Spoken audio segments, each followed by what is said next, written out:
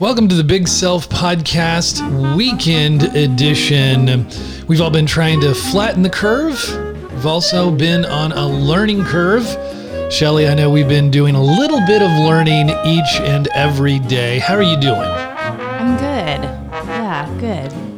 Good. Well, it's good to be here with you. I know that, you and I have been talking about a couple of things that have been on our mind this week as we've been developing some curriculum, some materials. I've been learning a lot about calm. Surprising stuff there. It's a surprisingly interesting topic. It's not as passive as I thought it was thinking about calm. You've been thinking about adaptability. Yeah. I woke up this morning a bit anxious, thinking that we forgot to do the drive-by for Lennon's 5th grade graduation. Yeah.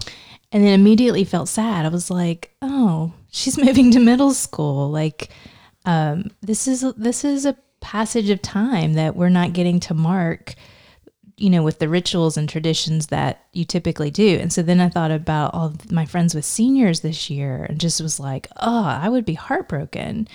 Yeah. To have worked so hard and not have these moments that you believe you should have. And so this whole idea of adaptability is really resonating with me this week, thinking about where the happiest people I know are really good at adapting. And it may not be quick adaptation, but they get there and they work, they know the steps and they do the work to adapt to change that's coming at them. And I've, one of my mantras is life is a comma.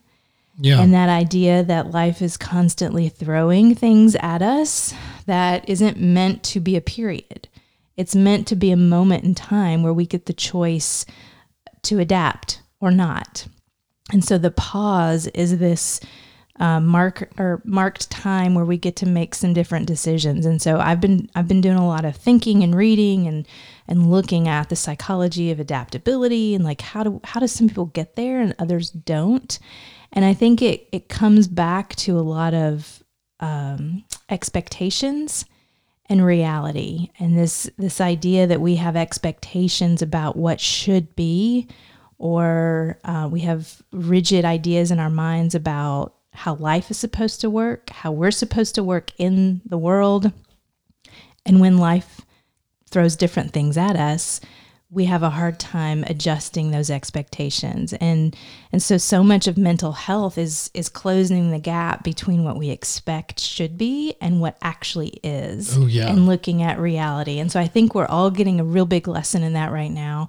I feel like we should have the opportunity to celebrate Lennon going to middle school, and parents feel like they should have an opportunity to celebrate their seniors, or we should be able to go back to work or open up our economy. And we're in this like in between kind of ambiguous space right now between what our expectations are and what reality is. Well, okay. I'm glad that you bring that up because it doesn't directly pertain to calm and adaptability, I guess, but it's this concept of expectations. And some people say that,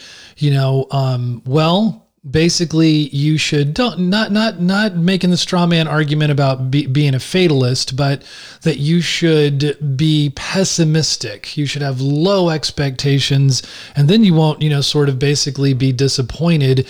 And it's the people that have overly optimistic, overly ambitious kinds of goals are the ones that really have a difficult time adjusting to expectations, adjusting to the reality of life. Right. They basically just don't have perhaps an accurate view or sense of what reality really is like. I think about it, in our Western culture, especially in this country, we have a very kind of can-do attitude. Like, Yeah. I can do anything. I can change the world. It's just this kind of hyper, like inflated sense of what we should do. And we mistake permissibility for possibility. Oh, so that's things good. that are permissible, like we could do it, but that doesn't mean we should. And so I love this idea that, there's a healthy dose of pessimism that actually bears out in the data that that is a marker of good mental health. And it's a reality testing is what we call it. I'm surprised to hear you say that. Yeah. Well, it's hard for me to say because I'm extremely optimistic and positive and take on a whole bunch of stuff, probably way more than I should. Right. You did your doctorate in positive psychology after all. Yeah. But it when we hold on to those ideals really tightly and then life is coming at us, and it's the way that it does, and we can't allow ourselves the flexibility of holding those things so tightly, that's where we get into trouble. And so I think that's where this healthy dose of reality testing or pessimism, people might call it, can really be helpful. And we don't like to talk about that in this country, or certainly, in positive psychology as much. But I do think there's some interesting research around that would be helpful. And so I would ask our listeners, write down the expectations that you have right now around COVID-19 and really look of whether life is allowing those expectations to play out in your life right now, or maybe you need to adjust them. Maybe there's a way here to be a little bit more flexible with those expectations and maybe even lower them a little bit. Okay, let's back it up a tiny bit. We talk about how, we want to change the world in our culture. But like the beginning of wisdom is to know, rather than try to change the world, why don't you begin by trying to change yourself? Right. And that's sort of the beginning. So, and I think that the beginning of self-knowledge, or there's a lot of ways maybe to get to it, but certainly you're not going to get to it if you don't have a sense of calm. So I think that journey towards self-knowledge. Okay. I have mistaken calm for passivity, and many others, they think it's merely about like proper breathing diaphragmatically. It's not, right? Calm is active. Calm is action. I think of it, it's there. You have to be disciplined as you're taking in the reality that is coming at us. The good news is calm can be taught. So like when you lead a calm workshop, what are some of the things that you have people engage with? What would be a specific task to do to try to develop the skill of calm?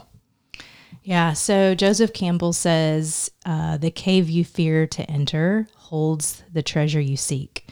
Whoa. And so the very first thing I have people do is write down a list of all their fears.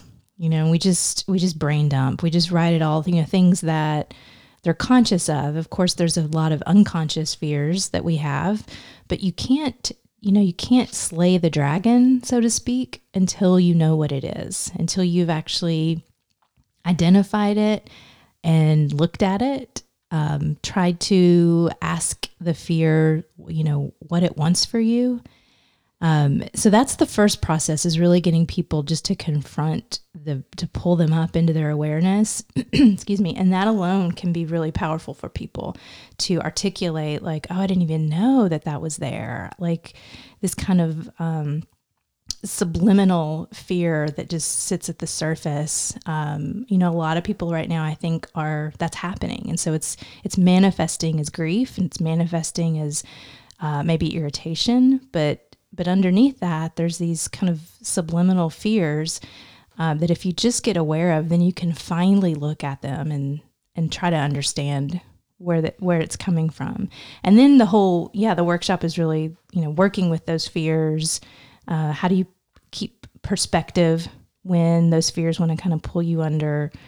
There's a lot of, methods that we use that I teach people to really just kind of loosen the death grip on that fear has for them, so that they can move forward in a little bit more of a realistic way.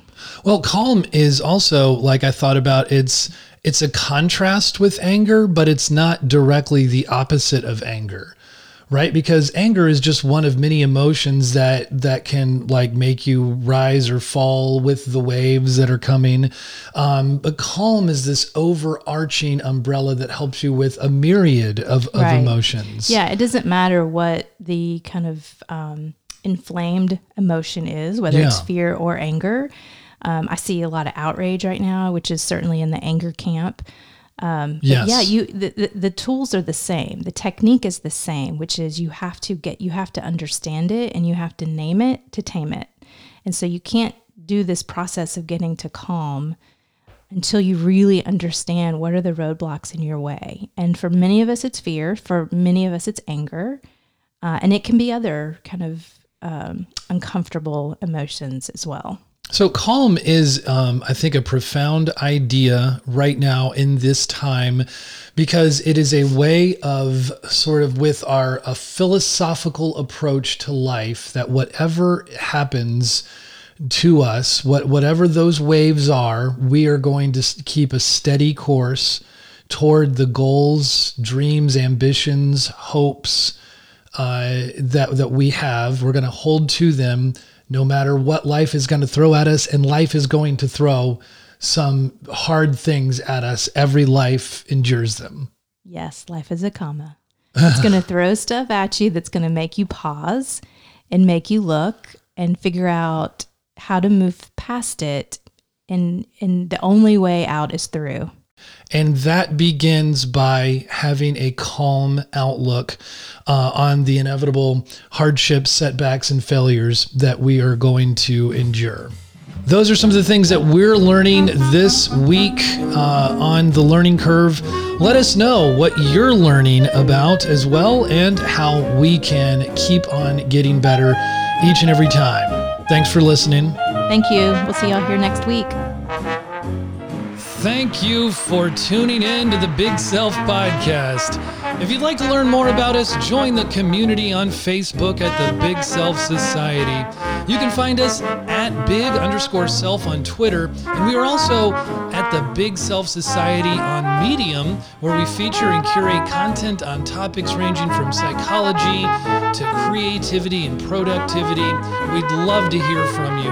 What show made an impact on your thinking, your habits, your decision making, or anything else? And anyone you'd like us to reach out to and have on the show, let us know.